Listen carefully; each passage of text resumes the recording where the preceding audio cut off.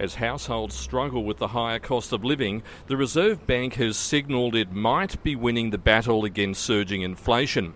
But don't celebrate just yet.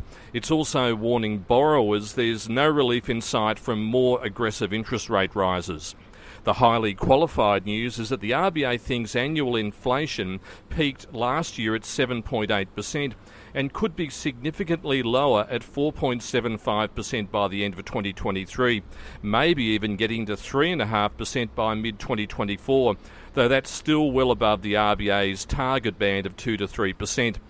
Higher energy prices are a big variable, but the RBA's forecasts say inflation has been influenced by government intervention on energy prices, which limits the size of increases over 2023. But 9 rate rises in a row, the most recent on Tuesday, with more to come, are adding to the rising cost of living and declining wealth from falling real estate values.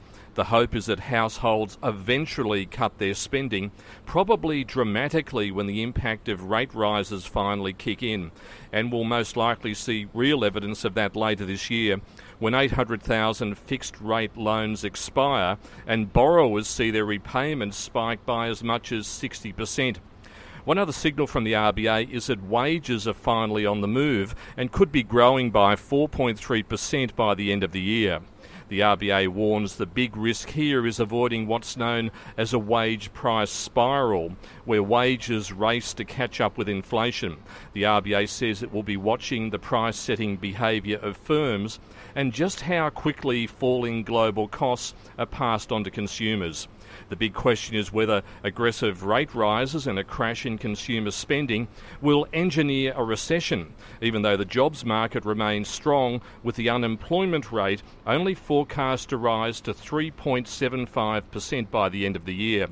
But the big saviour could end up being China after the dumping of its zeroed COVID policy and the reopening of its economy.